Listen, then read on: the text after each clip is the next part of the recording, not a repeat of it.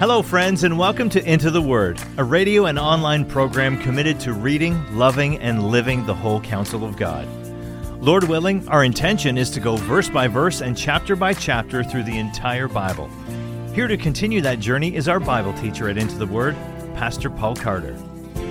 Your word is a lamp unto my feet. Hope you have your Bible open in front of you today to Acts chapter 20. In the last chapter, we saw a fairly major riot taking place as a result of the growth and influence of the gospel. Christianity did not sit easy in the pagan world. It challenged absolutely everything that it came into contact with. It turned the Roman world upside down. And in chapter 19, we saw that world pushing back a little bit. Thankfully, some cooler heads prevailed and things began to settle down. The story continues in verse 1. After the uproar ceased, Paul sent for the disciples, and after encouraging them, he said farewell and departed for Macedonia. Let me just pause here and pull back the curtain a little bit. Luke told us in the last chapter that Paul intended to pass through Macedonia and Achaia in order to strengthen the churches before heading back to Jerusalem, hopefully in time for Pentecost. He sent Timothy and Erastus on ahead of him to prepare the churches for his arrival. We know from 2 Corinthians that part of what they were supposed to do was prepare the churches to participate in the Jerusalem offering. However, it was also at this time that things were falling apart in Corinth in terms of Paul's relationship with that church. Paul wrote a letter that scholars refer to as the severe letter to try and right the ship and get things back on a proper footing. And he sent it by the hand of Titus. He wanted Titus to inform him whether or not that relationship had been restored to the point that another visit by Paul at this time would be helpful. So all of that is on his mind as he's walking down to the harbor to take ship for Macedonia. He's just survived a riot in one town, and now he's heading towards a potential mutiny in another. Out of the frying pan and into the fire, as Grandma used to say. That was life for this brother. Church planting is not for the faint of heart. We pick up the story again in verse 2. When he had gone through those regions and had given them much encouragement, he came to Greece. Again, Luke doesn't tell us everything we'd like to know here, but we can patch it together from what Paul says in his letters. Apparently, Titus had been able to more or less smooth things over in Corinth. When Luke tells us that Paul came to Greece, having gone through Macedonia, we know that means that Paul came to Corinth in Greece, and he stayed there for 3 months, and from there wrote his epistle to the Romans.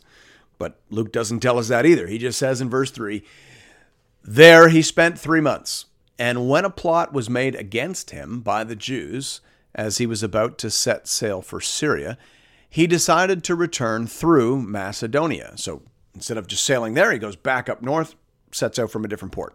Verse 4, Sopater, the Berean, son of Pyrrhus, accompanied him, and of the Thessalonians, Aristarchus and Secundus, and Gaius of Derbe, Timothy, and the Asians, Tychicus and Trophimus. These went on ahead and were waiting for us at Troas, but we sailed away from Philippi after the days of unleavened bread, and in 5 days we came to them at Troas, where we stayed for 7 days.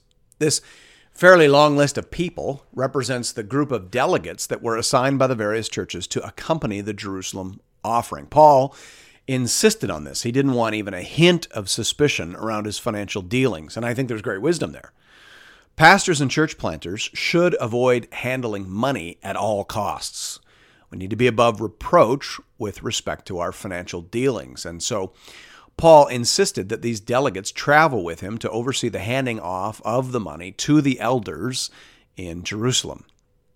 Now Paul sends the delegates out of Corinth via one port while he himself travels north into Macedonia, as I mentioned, and sets sail from there. He obviously did this to avoid some mischief makers who were intending to intercept him, delay him, cause him trouble. From Macedonian ports in Philippi, he set sail and was able to join up with the others in Troas on the northwest corner of Asia Minor, where, according to Luke, they all stayed for 7 days. Verse 7.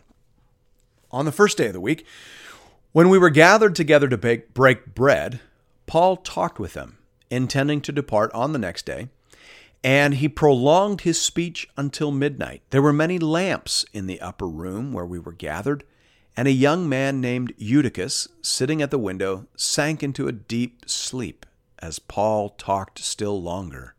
And being overcome by sleep, he fell down from the third story and was taken up dead. But Paul went down and bent over him, and taking him in his arms, said, "Do not be alarmed, for his life is in him."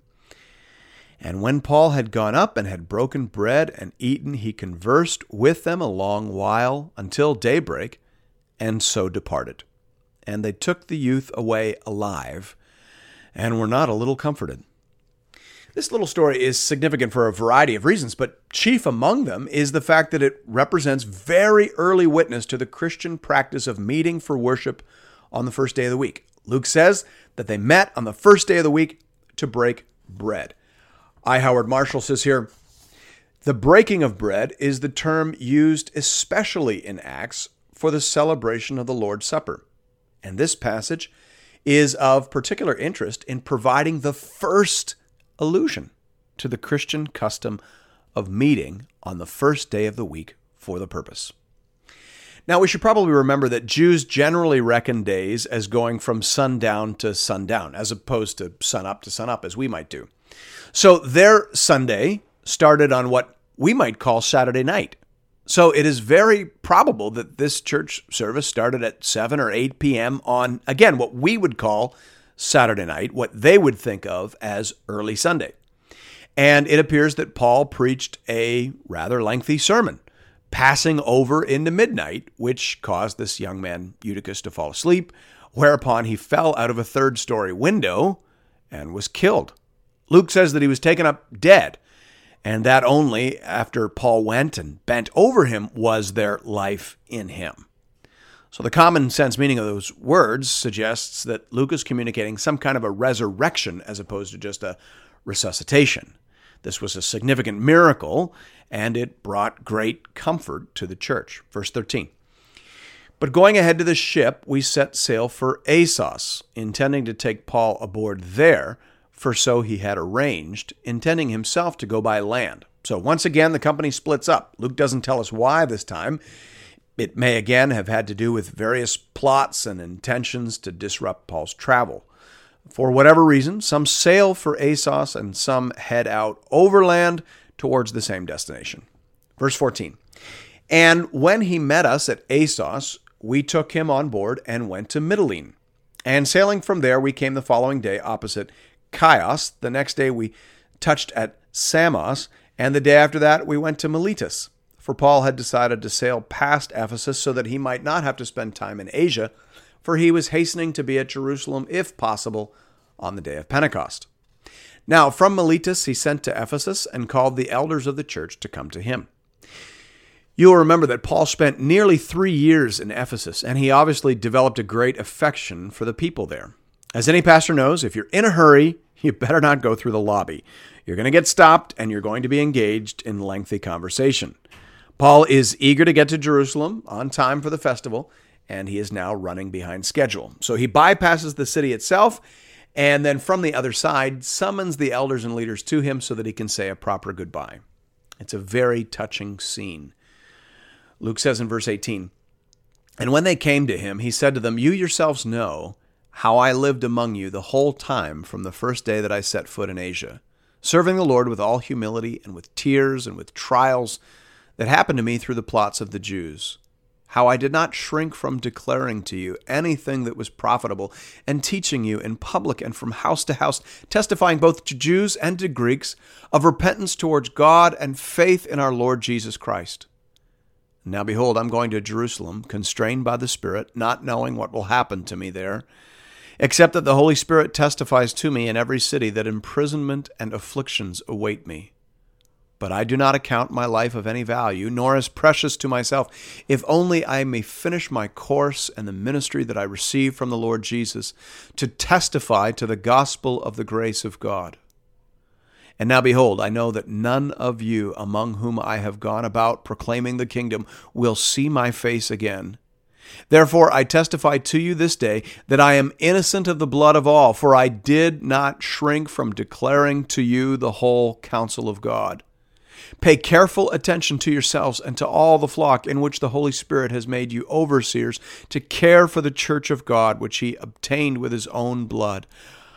I know that after my departure, fierce wolves will come in among you, not sparing the flock, and from among your own selves will arise men speaking twisted things to draw away the disciples after them. Therefore be alert, remembering that for 3 years I did not cease night or day to admonish everyone with tears. Now I commend you to God and to the word of his grace, which is able to build you up and to give you the inheritance among all those who are sanctified. I coveted no one's silver or gold or apparel. You yourselves know that these hands ministered to my necessities and to those who were with me. In all things I have shown you that by working hard in this way we must help the weak and remember the words of the Lord Jesus, how he himself said, "It is more blessed to give than to receive." Paul's speech to the Ephesian elders is a gold mine for pastors, leaders, and lay people alike. Paul begins by defending his own ministry. He says that he did not shrink from teaching anything that was profitable, whether publicly or privately. He preached the whole counsel of God towards the end of repentance towards God and faith in our Lord Jesus Christ. Having done so, Paul declares himself innocent of the blood of all. He's referring there to Ezekiel 33. In that passage, the Lord tells Ezekiel that he is a watchman over the house of Israel. He says, "So you, son of man, I have made a watchman for the house of Israel. Whenever you hear a word from my mouth, you shall give them warning for me. If I say to the wicked, O wicked one, you shall surely die, and you do not speak to warn the wicked to turn from his way, that wicked person shall die in his iniquity, but his blood I will require at your hand. But if you warn the wicked to turn from his way, and he does not turn from his way, that person shall die in his iniquity, but you will have delivered your soul." Paul says that he's innocent because he has told people the truth, the whole truth, and nothing but the truth of God. He hasn't wimped out. He hasn't edited. He hasn't shaved off the edges. He didn't care about his own popularity. He didn't care about tickling ears. He had been given a job to do by God Almighty, and by the grace of God, he had done it. He had preached the whole counsel of God. And now it's up to them how they respond. Every preacher of the gospel, every person who dares to step into a pulpit and to stand before a people and to present themselves as a teacher of divine truth would do very well to pay attention to Paul's example. Paul tells them that he loved them enough to tell them the truth, but he warns them that not everyone who follows him will do the same. Fierce wolves will come in, not sparing the flock, some even from among you. Now, just stop and hear that, friends. Christians today can be very naive. We simply assume that if someone says he's a Christian, then he is. If someone says he's a pastor, then he must be interested in the health and flourishing of the flock. But the Bible says that isn't so. The Bible says there's such a thing as a false teacher. The Bible says there's such a thing as a wolf in sheep's clothing. Sometimes they're elders, pastors, or leaders in the church. Sometimes they're bloggers, writers, or celebrity speakers. That's why we have to pay attention. That's why we have to test the spirits. That's why we have to be discerning. And that's why you should read through the Bible cover to cover every year. Because if you do that, then you will know who is telling you the truth, who's telling you the whole counsel of God, and who is selling death and poison by the pound. That's your job. You are on the hook for knowing who is telling you the truth and who is leading you down the garden path. Paul has a clean conscience. He has loved and taught them well.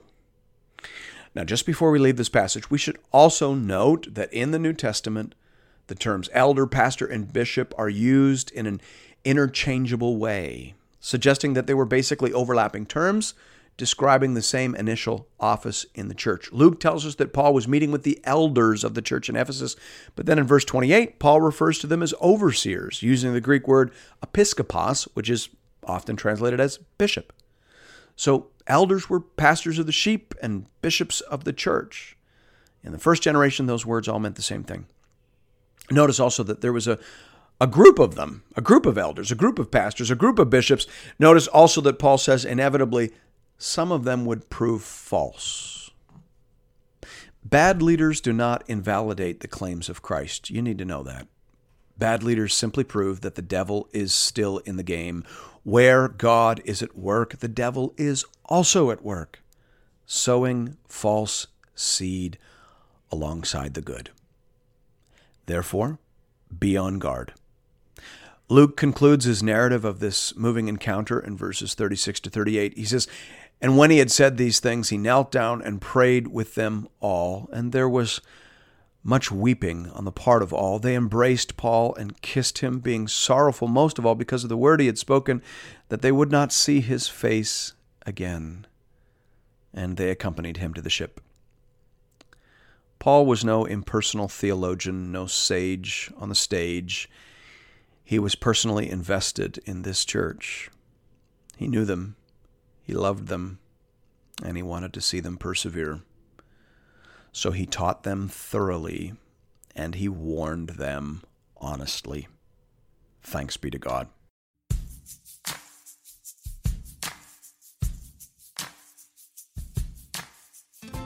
And thank you for listening to another episode of Into the Word. If you've appreciated the Into the Word ministry, I'd like to personally invite you to pay it forward by supporting one of our preferred mission partners. For the remainder of this year, we are highlighting the church planting ministry Mile 1 in St. John's, Newfoundland.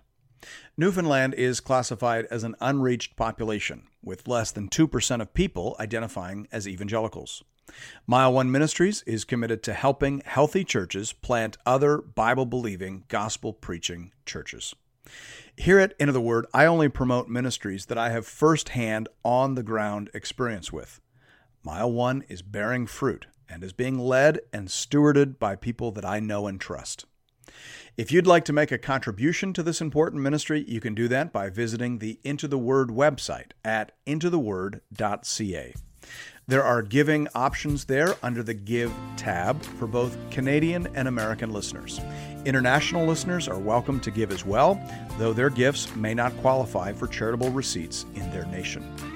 Thank you for considering this method of showing your support for the Into the Word program. And may God alone be glorified. Your word is a lamp unto my feet